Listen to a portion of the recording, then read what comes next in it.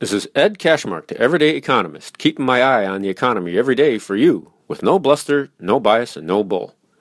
May 15, 2020. We had several economic releases today. The first one was retail sales for April.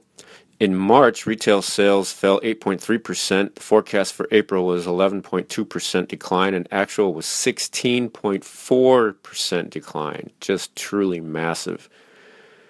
Retail sales less autos was down 17.2%. Less autos and gas, it was down 16.2%. So tremendous damage being done in the retail sales sector. However, e-commerce sales were up 8.4%. So while everybody was stuck at home, they were doing all their shopping online, primarily on Amazon. So that's one part of the economy that is benefiting from this pandemic. Empire State Manufacturing Survey. Empire State is New York. So this is just manufacturing New York. The index was down, was minus 78.2 in April. Forecast for May was minus 65, and the actual was minus 48.5. So, truly dreadful, but not as dreadful as expected. So, just a sliver of good news there. Industrial production was down 5.4% in March. Forecast for April was 11.5% decline. Actual was 11.2% decline, with manufacturing down 13.7%.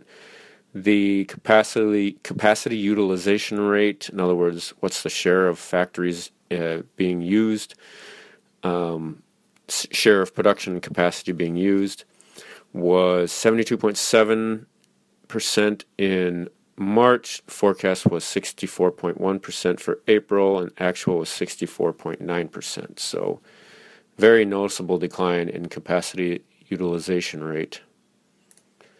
Consumer sentiment. Now this was interesting. Consumer sentiment was 71.8 in April. The forecast for May was 66, and the actual was 73.7. This is the Consumer Sentiment Index from the University of Michigan. So it was actually not only better than expected, but better than March. I mean, or better than April. That's really saying something. Now, and a lot of this had to do with the the stimulus that Congress is putting out. So I'm just going to read some things here from this article. Americans were less confident about their own finances, but a massive infusion of federal aid in the form of stimulus checks, extra unemployment benefits, and contributions to the salaries paid by small businesses helped lift their spirits. Even in the face of the worst economic crisis in almost a century, consumer sentiment is still hovering well above its record low of 55.3 in 2008. That's really incredible. I mean, you think about what's going on right now. Half or more of the economy is completely shut down. I mean, this has never happened before, ever. Not even the Great Depression. Even in the Great Depression, companies were still open for business, although they won't see much business, but they weren't being forced to close their doors. And we're doing better than even 2008 for consumer sentiment. That's just incredible. I mean, part of that is because consumers were so incredibly confident going into this pandemic. I mean, consumer confidence was near record highs going into this pandemic. So there's that. Federal aid, low interest rates, and widespread price discounting of consumer goods have made it easier for households to weather the storm early on, though it's unclear how long that will last. The portion of the sentiment survey that examines how Americans view the present rose to 83 points from 74.3.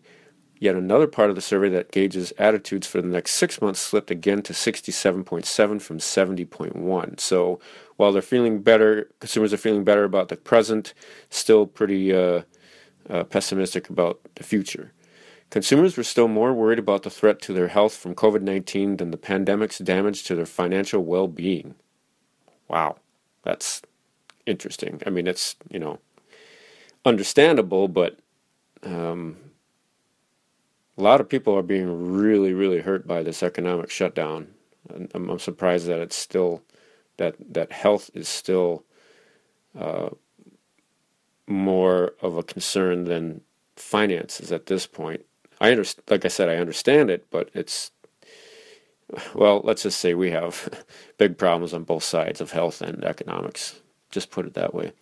61% said the threat to their health was the biggest worry, while those who pointed to their finances as their number one concern slipped to 17% from 21%. So you're talking about 3 times more people are more worried about health than they are about their finances. Then again, you have the government coming in to help with finances, but not a whole lot of help in terms of trying to, prevent you from getting the virus or dying from it. So 21% said their biggest worry is the social isolation that's resulted from the stay-at-home orders and government-ordered shutdowns. That's up from 17% the prior month. Let's see here. Once again, there was a large split based on party and ideological identification. I mean, it's just incredible how we have one of the worst health crises we've ever seen, and it's political. I mean, wow, this country's got a lot of problems. Republicans are relatively positive, although a good deal less than recently, and Democrats are gloomy, while political independents are broadly in the middle and more indicative of the overall result. Consumers appear more hopeful that the economy will start to recover soon, but economists warn it could take years for the U.S. to get back to normal, absent a vaccine for the virus. The idea of a long recovery is slowly sinking in with the public, too. The survey showed that consumers think the economy could struggle for years to recover all the lost ground. Says here, we think the improvement in sentiment is fragile. Whether it can be sustained will depend in part on whether the government enacts further stimulus measures to help households and whether the relaxation of restrictions results in a resurgence in COVID-19 infections. So that's what's going on with consumer sentiment. And then one more release was the job openings and labor turnover survey showed that there were 7 million jobs available or open in the United States in February. The forecast for March was 5.9 million jobs, and actual was 6.2 million jobs. So a little bit more than forecast. So 6.2 million jobs are open right now in the United States, which is still quite high. Okay, on to just a couple of notes from the Financial Times. One other note. Barclays estimates that now they've changed their forecast to now a 42% decline in GDP in the second quarter. 42%. That makes sense to me. You got half the economy shut in, so 42% decline in GDP would definitely make sense to me, but again, it's an eye-watering number. The stock market today was fairly tame. It was only up 60 points on the Dow. Not a whole lot of action on the economic data because it was all pretty much expected to be terrible. But a couple of, one major story is that Trump is blocking semiconductor shipments to Huawei, which is a Chinese technology company, partly, or part of his overall retaliatory measures for the virus. But what was interesting was what was said by Global Times editor Hu Xijin, I think that's how you pronounce it, who is widely thought to have close ties to the Chinese government, said China may retaliate if the U.S. prevents microchip shipments to Huawei. He said, based on what I know, if the U.S. further blocks key technology supply to Huawei, China will activate the unreliable entity list, restrict or investigate U.S. companies such as Qualcomm, Cisco, and Apple, and suspend the purchase of Boeing airplanes.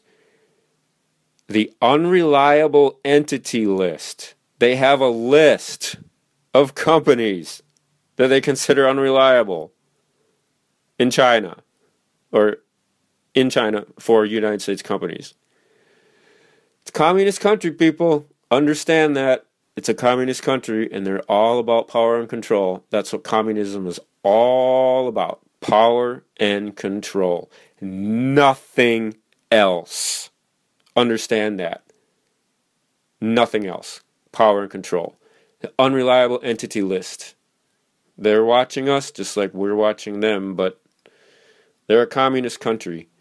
And their power and control and their wish to seem like a legitimate country, and they didn't want the reputation to be hit when this virus came out, is one of the reasons why they suppressed it, why they suppressed news, why they suppressed whistleblowers, why they didn't want anybody to know about the virus.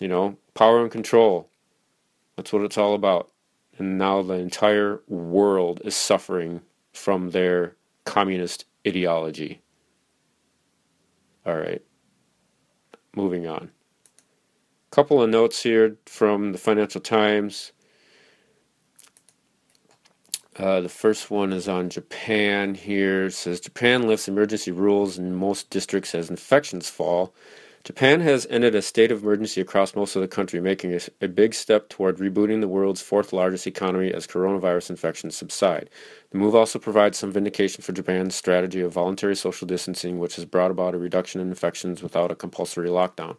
The state of emergency could be lifted across all of Japan before May 31, the date it was due to expire. In Tokyo, the number of new cases has fallen from a peak of 200 a day in mid-April to 20 to 30 a day now. Lifting the state of emergency means prefectural governments no longer have the power to request business closures. Hope we can get to that here in the United States soon. And some notes on the airline industry in the United States. U.S. carriers eye job cuts when bailout terms expire. The last time the U.S. government... Well, I'm not going to read that. Let's see. So far, U.S. airlines have secured $12.4 billion of $25 billion in government funding available for payrolls. Only half of it. Each getting 70% in the form of grants that do not have to be repaid. As well as curbing share buybacks and executive pay, companies that took the money agreed not to lay off staff or axe routes until September 30th. So, I guess that means that when September 30th comes, so will axe, huh? Even though air passenger volumes in the U.S. have fallen by more than 90% since March, and a V-shaped recovery is no longer on the cards. So, they're just holding on to their people just so they can get money. Once they get the money, and once September 30th hits, boom. We'll see what happens on September 30th. But it's interesting that if they're in such dire straits, only half of the money that the government has offered has been tapped. Some airline bosses tried to offer the government more equity in exchange for less onerous conditions, including giving the carriers flexibility to close some uneconomical flying routes and cutting jobs.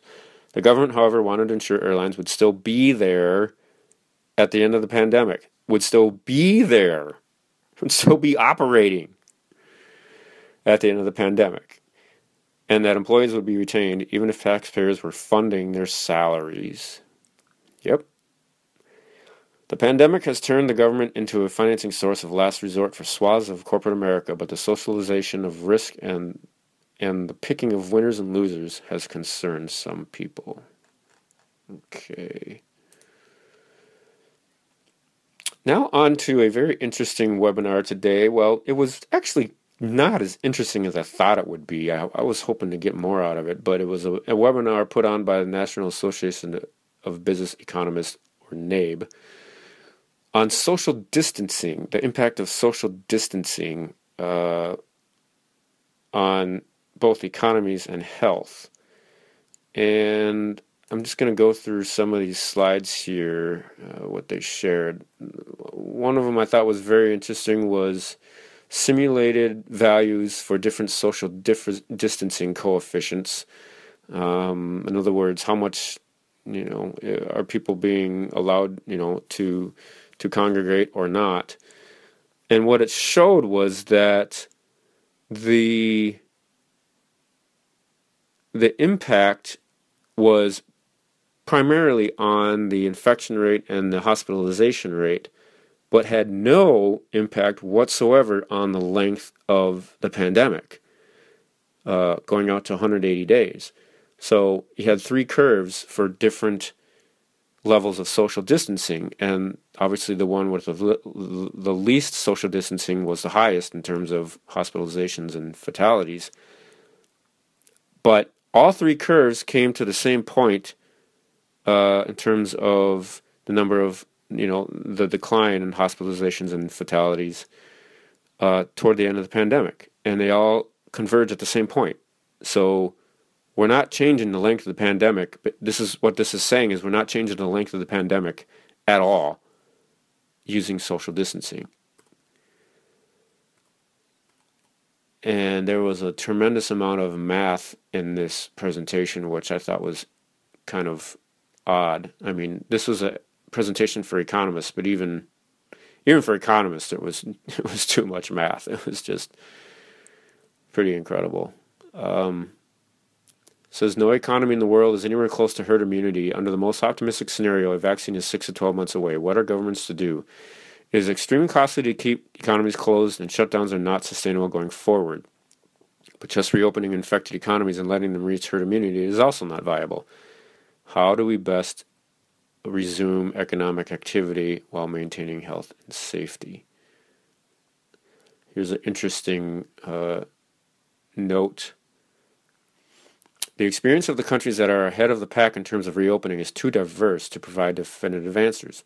Sweden was the only country that did not impose mandatory social distancing and initially performed better than most economically. However, new data show that expenditure fell only marginally less than in neighboring Denmark, which had a shutdown. Sweden's epidemic curve, on the other hand, not only has not yet peaked, but is now accelerating. Denmark's curve, by contrast, is heading downwards. Both economies, because they're small and interconnected to the rest of the world, are bound to be hit very, very hard, regardless of what they do at home. Germany, this is really interesting. Germany took yet another approach. It started to boost medical capacity to cope with COVID-19 in January, adopting mild social distancing policies. In January, nobody really heard about this thing until late January. So why was Germany? I mean, we heard about it in December, but it wasn't a concern by hardly anybody at all. Yet Germany was on the ball in January, starting to prepare for this. That's quite interesting. Notably, it also brought healthcare services to COVID patients rather than bringing patients to infected hospitals, as in Italy. Both its epidemic and recession curves are the best in Europe, yet Germany too is now facing a second wave of infections as it started to loosen up its controls. But they were bringing healthcare services to the patients rather than bringing the patients to the hospitals, which is interesting because, not everybody that goes to the hospital goes into an ICU bed, but I'm wondering what kind of services you can bring to people for COVID that I don't know. I mean, I thought you had to go to a hospital if it was bad enough, but maybe it wasn't bad enough. I guess this is probably for people that were only mildly infected rather than having severe infection. But still, pretty interesting the way they handled it in Germany. It says for sure, for such a strategy to work for testing, contact tracing and isolating are essential and should continue, but the scale required in order to be the main policy tool to support reopening is just beyond reach, requiring to test and isolate millions of individuals a day. What is needed is, above all, reliable information disseminated locally on the true state of the pandemic in a timely manner. This means reliable statistics on the infection risk that individuals and communities face. Let's see what else he says here. During the early stages of the pandemic, the aversion to isolation is strong. The expected income loss is uncertain, and the information on the individual infection risk is all but absent. The incentive to isolate voluntarily is thus very weak. On its own, voluntary self-isolation is not very effective in flattening the curve. But now, as the pandemic curve has peaked and people become more aware, more accustomed to isolation, and governments support the income losses with stimulus. voluntary decisions are likely to be more effective. Individuals and businesses need to be well informed and have the right incentives. Mandatory social distancing was critical in flattening the first COVID-19 pandemic wave, even though it caused an unprecedented drop in the level of social and economic activity. To fend off the risk of a second wave without killing the economy, we need an environment for responsible individual decisions about social distancing. While we have access to zip code level weather forecasts at the touch of our screens, we can look up crime and car accident statistics neighborhood by neighborhood. The quality of COVID-19 information is still remarkably low. To allow economies to reopen, relying on widespread and pervasive voluntary social distancing, we need random testing at the local level, together with the transparent dissemination of the outcomes via local news, social media, and even direct text messaging to local residents. Now, a second presentation was put on as well. Found this interesting. Measures of mobility and social distancing by state and day. The average, so they had three measures that they were following: the average change in distance traveled relative to pre-COVID-19 baseline, the change in non-essential visits relative to the baseline, and the change in unique human encounter rate relative to the baseline. Unique human encounter rate. And I was like, what in the world is that? And she said it was like something based on how many times a day somebody pings somebody else with their cell phone in a 1 square kilometer area or something like that. And I was just like, okay, well, what about human encounters that don't involve cell phones? Are they following that? Apparently not, or at least, I don't know. I mean, but unique human encounter rate, that was a odd description. And it was interesting to see that mobility actually fell drastically even before states put on shutdown mandates. So that was an interesting thing. Let's see, what else did she say here? Well, what I found interesting, let's see, all states mandate affects significant and smaller magnitudes for early states. So the statistical significance was high for the impact of state mandates in terms of, well, I guess in terms of flattening the curve, I think, is what this is about. Pre-mandate, we see most of the mobility and social distancing drops in the data. Early mandate states such as California, New York, New Jersey, and Illinois, we saw a drop in average distance traveled of 4.1%, drop in non-essential visits of 5.2%, drop in encounter rates of 4.7%. Mandate effects are significant and smaller when all states are considered. Now, what I thought was interesting was she had a slide here that shows the evolution of death and hospitalization rates by mandate states. It shows that the death rate for states without mandates was significantly higher by a factor of about 4 compared to states without mandates. But the hospitalization rate per 100,000 population was almost identical. Same with for non-essential visits. States that had a big drop in non-essential visits had a much smaller death and hospitalization rates where compared to states that did not have a drop in non-essential visits by a factor of, it looks like about 5. But again, hospitalization rates per 100,000 were almost identical. So here you have a situation where shutdown mandates and a drop in non-essential visits had no impact whatsoever on hospitalizations, but it did have an impact on fatalities.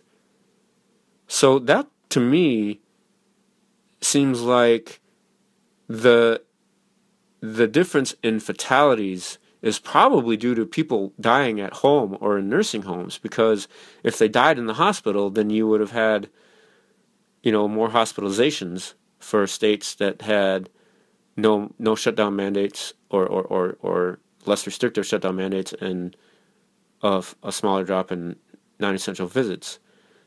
That's just my take on that. And the health effects of changes in mobility did not have much of an impact on health in terms of states that had early mandates versus states that had later mandates in terms of shutdowns. So I thought that was interesting. In other words, the states that shut down earlier didn't have much of an impact on hospitalizations and deaths versus states that shut down later. Interesting on that one. And what else here?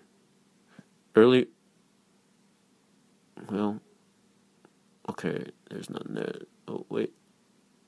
Well, at least half of the reduction in mobility and social distancing came before the average date of mandate implementation. We estimate on average 52% fewer non-essential visits 20 days after the first case was detected. Given that a 1% drop in non-essential visits in the past week results in 9.2 fewer deaths per day per 100 million. 9.2 fewer deaths per day per 100 million. Okay, what is 10%? What is 1% of 100 million? 1 million. 9.2 fewer deaths per day per 100 million. I mean, that is just like not even mentionable. And I asked her, I said, so what is that in compared to, what is the 9.2 compared to? In other words, is it 10 times fewer deaths? Is it 20 times fewer deaths? Is it 2 times fewer deaths? Well, she didn't get back to me on that, so didn't get an answer on that. But I think it's a pretty, like a very, very small impact, it seems like. And then she said, from average drop, that would be 478 fewer deaths per day per 100 million. Given that from an average drop, it would be that's how she compared it. It would be 478 fewer deaths per day per 100 million compared to the average, I guess. And then she said, or 4.78 million fewer deaths per day. And I said, no, that's not right. And she said, oh, you're right. I'll correct my slide because we're not having millions of people die per day. So sometimes when you watch a webinar, you got to point out their flaws if they have them, if they're really, really bad. What else here? It was not the mandates that primarily brought mobility down because people pretty much did it themselves. Pre-mandate mobility drops are present and represent most of the variation in drops. And releasing mandates alone may not result in large uptakes in mobility. Okay, that's the end of that presentation. So again, I was really hoping to see a better analysis of what was really the impact of all these shutdowns in terms of, how many lives did we save? And I guess this 478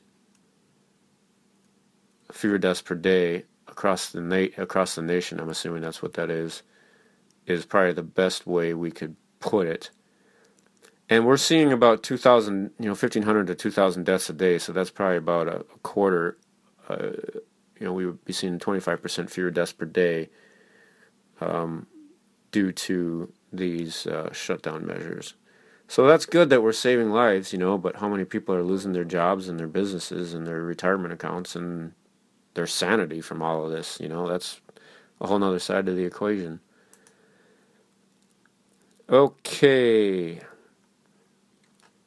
I want to go quickly here through some notes on an energy webinar I watched the other day. Lots of oil production is being shut in because received prices are less than operating costs. Supply is still larger than demand, so inventories keep building. Commercial inventories are at all-time levels. Green stimulus in Europe and fuel taxes in India will weigh on demand. People are reluctant to use mass transit, and that could support demand for oil because people will want more cars, especially in China. Gasoline is starting to recover as economies reopen and people start to drive again. Diesel demand is starting to wane, though, which could be a sign that industry is slowing. Well, industry is already slow. I hope it's not slowing any further. The energy share of the S&P 500 index is the smallest ever. That's interesting. So even though we're actually a net exporter in the United States of oil now, and we've seen more production than ever up until the pandemic, the share of energy companies of the S&P 500 index is at the smallest ever. I suppose that has something to do with the fact that technology companies have taken over. Shale shut in, not likely to balance the oil market. In other words, if we shut in all shale, it's still not gonna reduce supplies enough, because 80% of the reduction in supplies is from wells that are 3 years old or less. And I do believe that shale comes from wells that are older. In other words, shale is kind of like the last remnants of the well that they extract. Demand is down 7% in quarter 1 20 from quarter 4 19, and expected to be down 25% in quarter 2 from quarter 4 19. It's not about price discovery, though. It's about volume discovery. In other words, how much volume is going to balance the market. Prices are signaling more production needs to be shut in to bring supply down. This was from a week ago, so the story might be a little different now as oil has started to rebound. Prices are signaling more. Prices at the pump doesn't matter if people are locked in their house and can't drive. Stripper wells, which strips out last remnants of production, are being shut in. Stripper well operating cost requires $25 a barrel, but oil is currently only at $23 as of the time of the webinar, but I think it's around $27 or $28 today. Stripper wells are less than 10% of total production, so even if you take out all the stripper wells, it's not going to be enough to reduce supplies to balance out the market. Oil sands, shale, and deepwater exploration are the only methods that have been producing in recent years, which is interesting. The oversupply of crude was 7.2 million barrels per day in quarter 1, 18 million barrels per day expected for quarter 2 in terms of oversupply, and then pretty much back to even in quarter 3. The forecast is for $40 a barrel in quarter 4 20, so expect gas prices to be higher, but not all the way back to pre-pandemic levels. The oil price crashed through the production cost floor recently, so some oil companies will go under. Cheaper oil could weigh on demand and production for renewable energy too, because if it's cheaper for gas and oil, then there's no reason to try to, quote, save money with new renewable energy. But they're probably going to push ahead with it anyway. Ethanol has been annihilated in this down cycle, which is bad for corn growers, and U.S. refining system is much more geared to produce gasoline compared to the rest of the world. So that's some insights on the energy industry. Now for an update on the coronavirus. Not much to share. The death rate for the globe was 6.7% yesterday compared to 6.73% the prior day. The growth rate in fatalities was 1.8%, same as yesterday, or same as the prior day. And for the United States, we have a death rate of 5.96% at the highest since the pandemic began. And the fatality growth rate was 2%, down slightly from the day before. And now for my tip number 25 on how to stay sane during unemployment. This is under the third commandment of try new things. Tip number 25 is try new movies. I know that Comcast customers are getting Showtime and what's the other one? HBO and other movie channels for free for the next week, I think. They call it the Watchathon. So I actually tuned in last night. Man, that's the first time I've watched a movie in a long, long time, and boy, did I need it. Just sat down and watched a movie for the first time since I can remember. Other than Star Wars, of course. I watch Star Wars a lot. Can't get enough of Star Wars. Anyway, yeah, try new movies, Watch a movie you've never watched before. There's certainly enough time and ability to do that now. So take your mind off of all your worries and concerns and watch a new movie. Help you get through being unemployed. That's all I have for today, folks. If you like what you hear, please subscribe or follow me on whatever platform you're listening on. Please spread the word to your family, friends, neighbors, and relatives. If I do have new followers, I will mention them on my podcast to thank you. And you can also watch or listen to previous episodes for my tips on how to stay sane during unemployment. And now I have a special message. Today is May 15th. The first day of my restarted and my new format of my podcast was April 15th, tax day in the United States. So it's been a month, and it's been interesting. I've learned a lot about the economy, about the coronavirus, about how to put together a podcast, and so many other things. It's really been a very enjoyable experience for me, and I hope it's been an enjoyable experience for you. Well, at least, I should say not enjoyable, more like valuable. I hope it's valuable for you, because it's certainly not enjoyable for you to listen to me talk about horrible economic news and fatalities every single day. But I hope it's valuable, and it's helping you to weather this storm, understand this storm, get through the storm, and make better decisions. That's really what this is all about, helping you to make better personal and business decisions. And I just wanted to say that my podcast originated, I think around 2015, 2016, something like that. It went for about a year or two. It was pretty much just me reading my economic reports. And then my father passed away in September of 2017, and I shut everything down.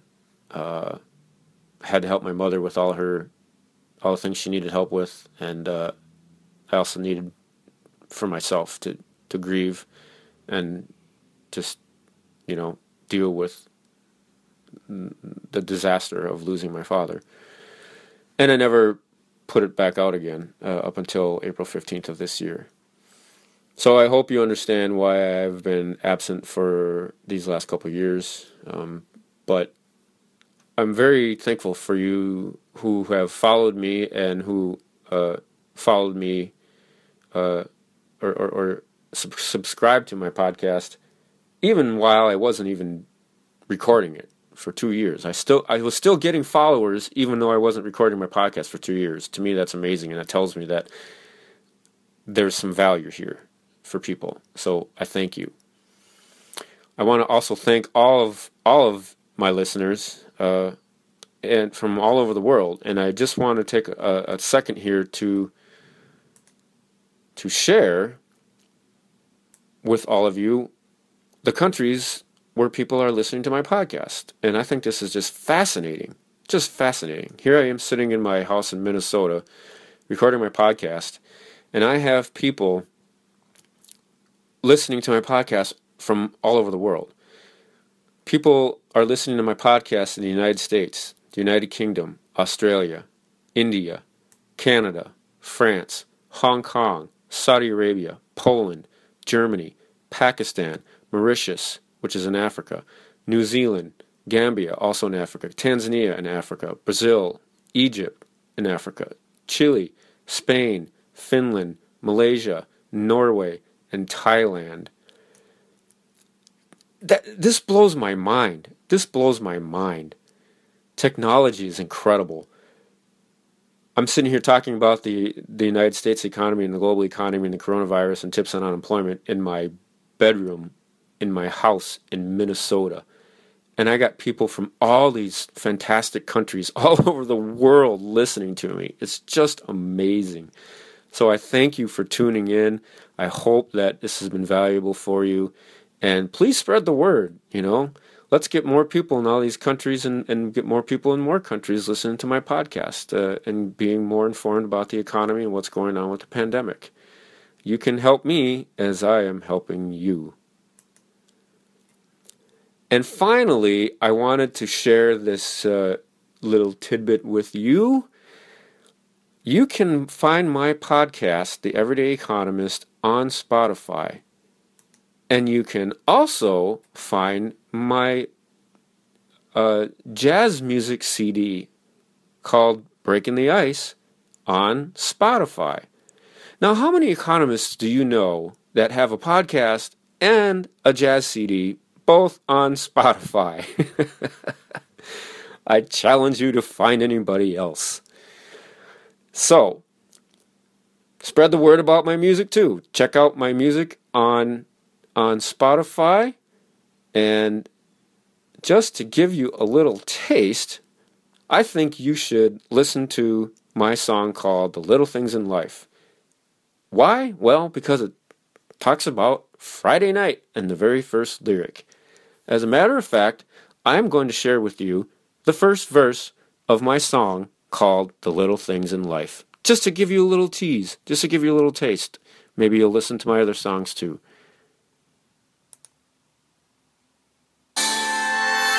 It's Friday night, I show it like a drink.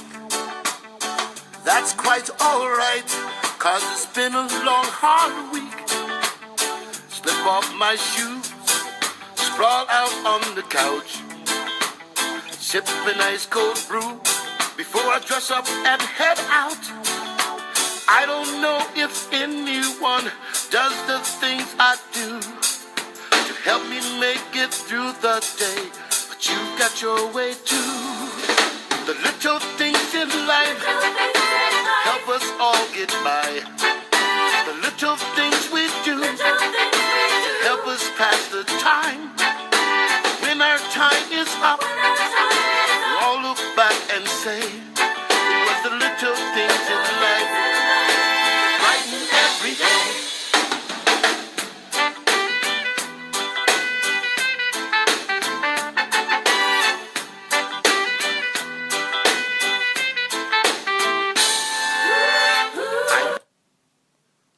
All right, that's just a little taste of my music. I hope you liked it. That's me playing the saxophone. I wrote all the music, all the lyrics, produced all or arranged all the songs with some help, and got a lot of help from a lot of really great musicians. Two in particular, Wayne McFarland from Ipso Facto and Michael Bland, who used to play drums for a guy named Prince on that song. What an experience that was. Paid the guy $150, came in, knocked it out in like 10 minutes, and that was it. Not even 10 minutes, 5 minutes. That was it. Super cool guy, too. All right, folks. That's all I have for today. I hope you found today's episode valuable and even a little fun at the end. Please stay safe and stay sane. This is Ed Cashmark, the Everyday Economist, signing off on a beautiful Friday in Minnesota. Yes, in Minnesota, we do have beautiful weather for, 3 months of the year. But no, it really gets warm. 80, 90 degrees, believe it or not. For those of you who don't know much about Minnesota, yep, it gets warm in the summer, and it is beautiful. I sure hope they will open up the beaches so we can all go swimming. But it sounds to me like we may not be able to go swimming at all this year. Oh well, find something else to do. Again, stay safe, stay sane. This is Ed Cashmark, the Everyday Economist. Thanks for listening. Enjoy the rest of your day and have a great weekend.